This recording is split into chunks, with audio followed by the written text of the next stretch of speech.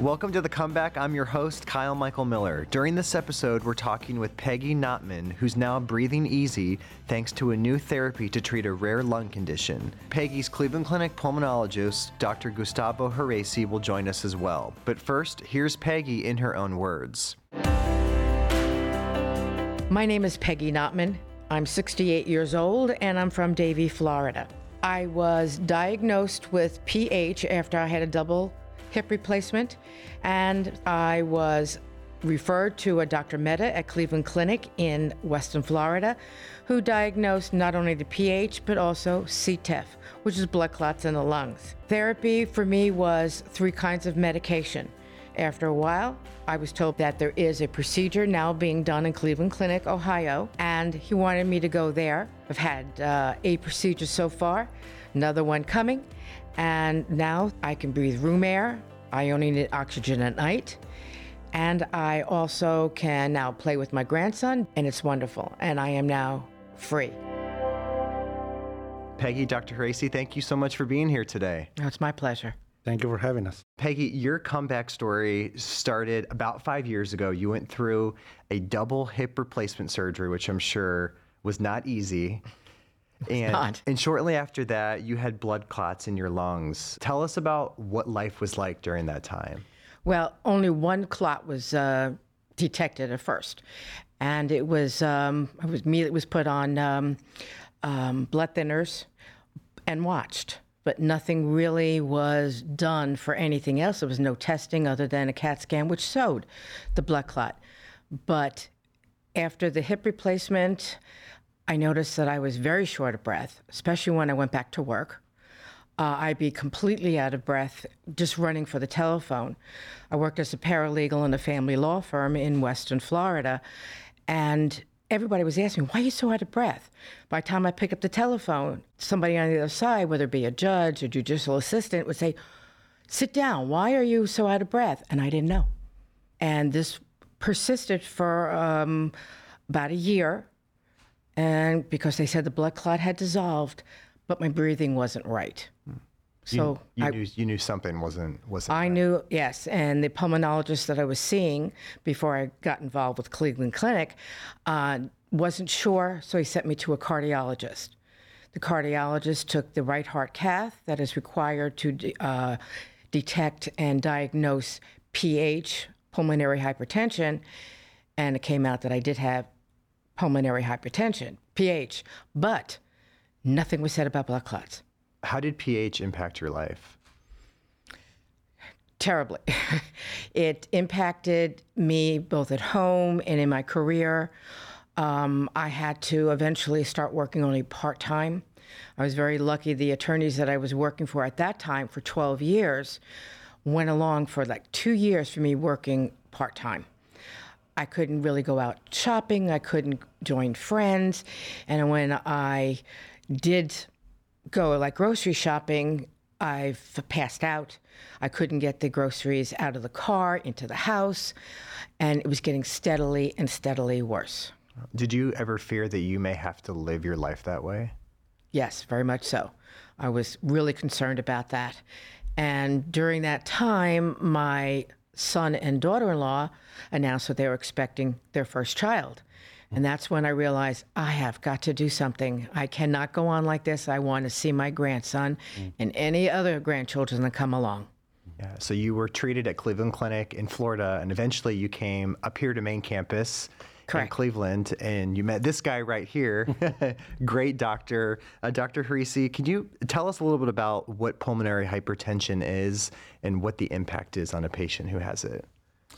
Pulmonary hypertension, or PH, it simply means high blood pressure in the lungs. But as opposed to high blood pressure that's detected in people's arms, which is the most common form of hypertension, high blood pressure in the lungs usually has a reason behind it. So pulmonary hypertension in and of itself is not a disease. It's just a term that says you have high blood pressure in your lungs. The next step is to find out why. And I think to Peggy's point, she was told she had pulmonary hypertension, but she wasn't told why you may have it, right? Because there are many reasons why you may have high blood pressure in the lungs, and the treatments will be very different according to the reason behind it. One of the major reasons that you may have high blood pressure in the lungs is blood clots, and I'm sure we will talk more about that. But there are other reasons as well. You can have other lung problems such as emphysema, sleep apnea. Those commonly lead to pulmonary hypertension. There are people who have problems with the heart itself, leaky valves, weak left hearts that can lead to pulmonary hypertension. There are more rare conditions that are associated with it. And then there's a large group of people that may have pulmonary hypertension with no good reason. And that's something that we call idiopathic, or formerly known as primary pulmonary hypertension. And so the treatments for all of these different types are very different. So what kind of pH does Peggy have? So Peggy has what we call chronic thromboembolic pulmonary hypertension, which means high blood pressure in the lungs due to blood clots that have been there for a long time. So when somebody develops a blood clot like Peggy did around the time or after the hip operation, luckily with our own sort of clot lysing mechanism and with the help of blood thinners, most people are able to clear those blood clots.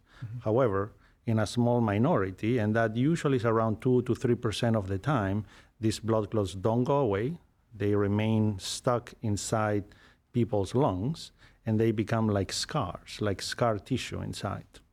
I know there's a standard of treatment for treating pH, but around 30 to 40% of patients aren't candidates for that type of treatment. How did you treat Peggy's case? Because she was one of those patients who you couldn't do surgery for. Correct, and that's a very important point. So once you reach the conclusion that pulmonary hypertension is due to blood clots, the first question that you need to answer is, can we remove those clots with an operation called pulmonary thromboendarterectomy, or also called pulmonary endarterectomy? This is a big operation. It's done through what we call median sternotomy, which is basically cracking the breastbone open and then cutting up the pulmonary arteries and just removing all those scarred clots. And that is the first question that you have to answer, because that remains the treatment of choice, and when appropriate, is actually curative to a large majority of patients. However, there is also a large proportion of patients, and roughly when you look at centers across the world, this is around at least 1/3 of cases with CTEPH where you cannot do this operation. And there may be various reasons behind that. And until recently, actually, there were no other therapies for this. And so we now live in an exciting era of CTEPH because there's a lot of other things that we can do. One thing that you can do is a medication, but the other important procedure that we're doing now, and this is how we treated Peggy, is this procedure called balloon pulmonary angioplasty, or BPA. Peggy, did you know anything about this treatment before you came here? Before I came here, yes. The only thing I knew was the doctor that I was seeing in Western Florida at Cleveland Clinic, Dr. Janesh Mehta, he knew about the procedure. And at one of my support group meetings, he came and he spoke to the group. Then he pulled me aside and he said, there's a brand new procedure and I want to send all of your records to Dr. Heresi up in Ohio. I said, okay. And I heard from Dr. Heresi and I spoke to him in length and he told me about the whole procedure. And I said, yes, I'd be definitely willing to do that. I mean, what did I have to lose? I gained everything. I gained a life. So I went along with whatever they wanted me to do, came up here to Cleveland, lived up here essentially for 4.5 months because I couldn't fly. I can fly now. And it really has opened up, again, the world to me. So I came up here and I started having the procedures in January. Dr. Heresi, can you walk us through the procedures? How does it work? So balloon pulmonary angioplasty, as opposed to surgery, is just a different way of dealing with the mechanical problem of this disease. So think about it. It's like a highway that is occupied by a huge traffic jam, right? And then surgery would be equivalent to coming in with a huge, mechanical instrument and just getting all those cars out of the way, out of the highway. Okay, you dump them in the ocean. That's what surgery does.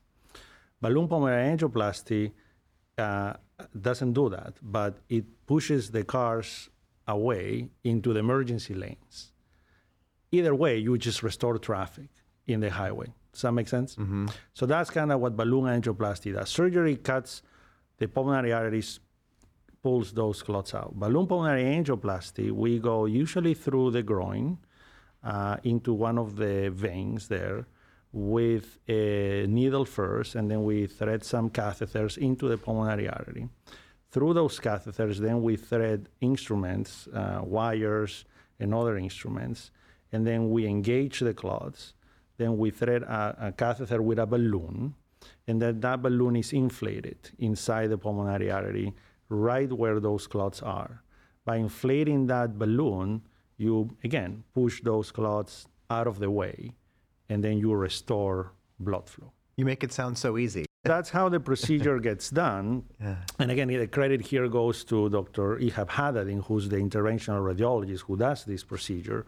But again, the key here is to identify who is best treated by these different techniques, right? So in Peggy's case specifically, the reason why balloon pulmonary angioplasty was chosen over surgery was because the clots were located in really small arteries in the sort of outskirts of the lungs. They are really beyond the reach of the surgical instruments. And also, as Peggy was saying, for example, she was not allowed to fly, and the reason was that her pulmonary pressures were sky high. And so the combination of really smaller or smallish clots located in the periphery of the lungs in really tiny arteries and the severely elevated pulmonary pressures made Peggy not a good candidate for surgery. And so balloon pulmonary angioplasty, when done appropriately in the right situation, can be highly effective. Peggy, I know the first time after the procedure was done, you didn't notice any change, but you didn't lose hope. How come? Well, like I said, I wanted to have a life and live long enough for my grandchildren to know me, not just by pictures, really know me. And Dr. Haddadin would call constantly, do we feel anything? Do you feel anything? And I'm not a liar. I'm a very honest person. And I said, I'd like to tell you yes, but I don't. So I said, but please, please do not give up on me. And he answered back, don't worry, I am not giving up on you. Let's keep going forward. And by the second procedure, not only did he open up the first one that did not remain open, he went further and opened more, and I felt a difference immediately. Wow. It was life-changing. I wasn't huffing and puffing. People will hear me coming down the corridor of a hallway because I'd be huffing and puffing, even on oxygen. So I felt the difference. I went for walks on oxygen like I was told, went for walks, and as I saw that I was walking past the house that I couldn't even walk towards, I went past that house, then I went past another house, and I went past 5 houses and then walked back. And I didn't feel like I had to lay down and immediately take a nap. It was just unbelievable. I mean, you have your life back. Yes. And the funny thing is, Dr. Haddadin said, I know what I am going to accomplish, but what do you want me to accomplish for you? And I said, I want to be able to walk around a shopping center. So he looked at my husband and said, she likes to shop? Uh-oh. And I said, no. I want to be able to walk around a shopping center. I hadn't been able to do that. And I've been afraid to do that because I passed out in the shopping center. So I wanted to be able to do it again and not pass out. And I'm doing it.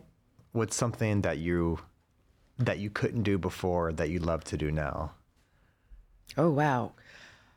Go to a gathering of friends and actually get to the end. Yeah. Before, I would always have to leave maybe half an hour to an hour in. My husband and I just went to a party Saturday night, and I stayed the entire time, and everybody made note of that. that, oh my God, you're still here. Yes, I can go to places now. And I don't feel I'm overextending myself where I'm on oxygen at all times. I'm not. I only am on oxygen when I go to sleep, because that's what I'm required to do, and if I'm very, very active. I always have it with me because I promised Dr. Mehta that I would always have oxygen with me, just in case, but I don't always use it. Yeah. Doctor, is this a typical outcome for patients who have BPA? Yeah, I mean, we are seeing really good results with the BPA. Of course, it is impossible to say that everybody gets these same great results. And, we are still a bit early on the sort of learning curve of balloon pulmonary angioplasty. This procedure really started being done sort of on a routine basis here in the Cleveland Clinic in early 2016. So it's a fairly recent procedure. In the US, I think people started doing it probably late 2015. And so I think we're still learning a lot about who are good candidates, how many patients really respond. But in general, we have been really encouraged. I mean, Peggy certainly has had a tremendous response, and we have many other people who have. That said, occasionally we do the exact same procedure. We go through the same process, and sometimes the results are not that great. So I think we're still learning a lot of, factors that may determine that. One key thing to consider, of course, and as Peggy alluded to, and this is a testament to Peggy's resilience, actually, one key difference between balloon pulmonary angioplasty and surgery is that balloon pulmonary angioplasty requires many sessions, right? And I think Peggy's going for the world record. But it's working. Right. And surgery is one time and done, right? It's a big operation, obviously, and there's a significant amount of downtime afterwards. But it's one procedure and one time. Balloon pulmonary angioplasty requires several sessions because you really cannot treat with this balloon all the areas of the lungs that typically require treatment. And so typically people, on average, if you look at, sort of our series and others, 4 to 5 procedures, but Peggy certainly has required more, and you have more coming, actually. And the reason for that is that that's one of the things that our team discusses frequently amongst ourselves and with our patients. What is the end point, right? What are we trying to accomplish? And certainly we like to get people back to their lives, enjoy what they want to do, Peggy's grandchildren, et cetera. But also from our perspective, sort of the technical parts is we want to normalize pulmonary pressures. We want to normalize function of the right side of the heart. And to accomplish that, many sessions, many procedures are required. You also must like us here, right? I keep coming back, right? Don't like your weather, but I like you guys. Peggy, we're going to play a quick game called Go Fish. I'm sure you've played it before. Maybe your grandson's probably too young to have played it with 13 him. months. No, I don't think so. So we have a fishbowl here in studio. Go ahead and take the lid off, and you can pull out one question at a time, read it to us, and then give us your answer. And the fish don't bite, so don't worry about that. What was worse, the weather in Cleveland Clinic in January, the procedure? Absolutely the weather. The weather. The weather. You're from Florida. I'm from Florida. I was raised in Florida. I don't know any weather but Florida. And it was brutal. There were times I wouldn't leave the house except if I was going to see Dr. Haddadine or Dr. Heresi. I wouldn't leave. But the procedures are they keep you comfortable. They explain everything that they're going to do, even when they're going to start numbing the area. Unfortunately, I wasn't able to be put under because the pressures were too high. It was too much of a risk to put me under. So I was awake. Felt nothing. Even when he would say, "Are you going to feel a little pressure?" I really felt nothing. And the people in the surgical suite when you're having it keep you comfortable. If you need more oxygen, they'll up the oxygen. If you need a little more sedation, they will give you a little more sedation. They go by what you need. So, yeah, it was the weather in January. Yeah, it's the worst. Next one? Yeah, go for it. This is fun. Where are your questions? What's the best part of being healthy again? Wow. Well, I used to work 8 to 10 hours a day as a paralegal in working in family law, which I love doing. And I had to, unfortunately, retire early. I planned to work until I was 70. My bosses knew that. It was a husband and wife team. I had to stop working. I had to retire. Now that I'm feeling as well as I am, I also used to teach a adult education class, which is solid talking for 2 hours. I had to stop doing that. I'm now considering going back if there's still students that want to learn, paralegal studies and how to be a legal assistant and work with the court system. I'm considering going back to that. Good for you. Oh, one more. Why don't you keep going fishing? Pull another one out. What advice do you have for others? Well, very simple. If you're having difficulty breathing, go to a pH specialist. Don't take your regular doctor's word for it that you have asthma, you have COPD, you have anything else that affects the lungs. Get it checked out, because being short of breath is not normal. And passing out is not normal. I mean, I didn't know what, I had never passed out before in my life. And here I had 3 episodes where I passed out, or I was about to, but pumped up the oxygen or whatever I had to do. Get it checked out, get the right heart cath, get the VQ scan. That will show the blood clots. The right heart cath will show the pH, and get on treatment immediately. And if you do have CTEPH, I can't pronounce it, so I will call it CTEPH, and you're not a candidate for the surgeries like I wasn't. I wasn't a candidate either for lung transplants. Come to Cleveland Clinic, get this surgery. It's a miracle. It really, truly is a miracle. And that's what my friends have been calling me, Miracle Woman. I call Dr. Heresi and Dr. Haddad Miracle Men, but it's been a miracle for me. Mr. Miracle Man, do you have any final thoughts for us? Yeah, no, I think I couldn't put it any better than how Peggy just did. I think it's, pulmonary hypertension, it remains a rare disease, so it's really not as common as, say, asthma or obstructive lung disease, emphysema, and others, but it's certainly under-recognized. And so I would emphasize what Peggy said. If you have shortness of breath and you go to your doctor and they do some of the routine testing and they don't find an answer, then you need to start thinking about pulmonary hypertension. The way to screen for that is with an echocardiogram, a heart ultrasound that would give us an idea about the pulmonary pressures. If those are high, as Peggy said, the right heart catheterization would document the pulmonary pressures, and the ventilation perfusion scan, the VQ scan, will be the first clue to think about blood clots as the reason for pulmonary hypertension. If that is the suspicion, then yes, go to an expert center, a center with experience and expertise in pulmonary hypertension and CTEPH is certainly the next thing to do, because these are complex, specialized treatment options. They are not sort of widely available. And they can be life-changing, as Peggy exemplifies here. We're so glad you're making a great comeback, too. Oh, thank you. Yeah, you look good. Big smile on your face today. Now that I've had the surgery, I can travel. Last month, my husband said to me, after one of the last procedures, where in the world do you want to go on vacation? And I have to think about that, because now everything is open to me. It used to be before, well, we'll drive to Atlanta, we'll drive here. No, now I can fly. Before I couldn't.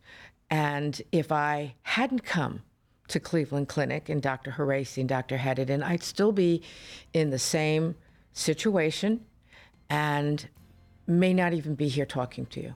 So where are you going to go on vacation? I don't know yet. Come on, you got to pick someplace good. Well, I know I wanted to go to the Grecian Isles, so we can now fly and catch a cruise. That's what I'd like to do. That sounds good. Since my husband's probably listening to this, that's what I'd like to do.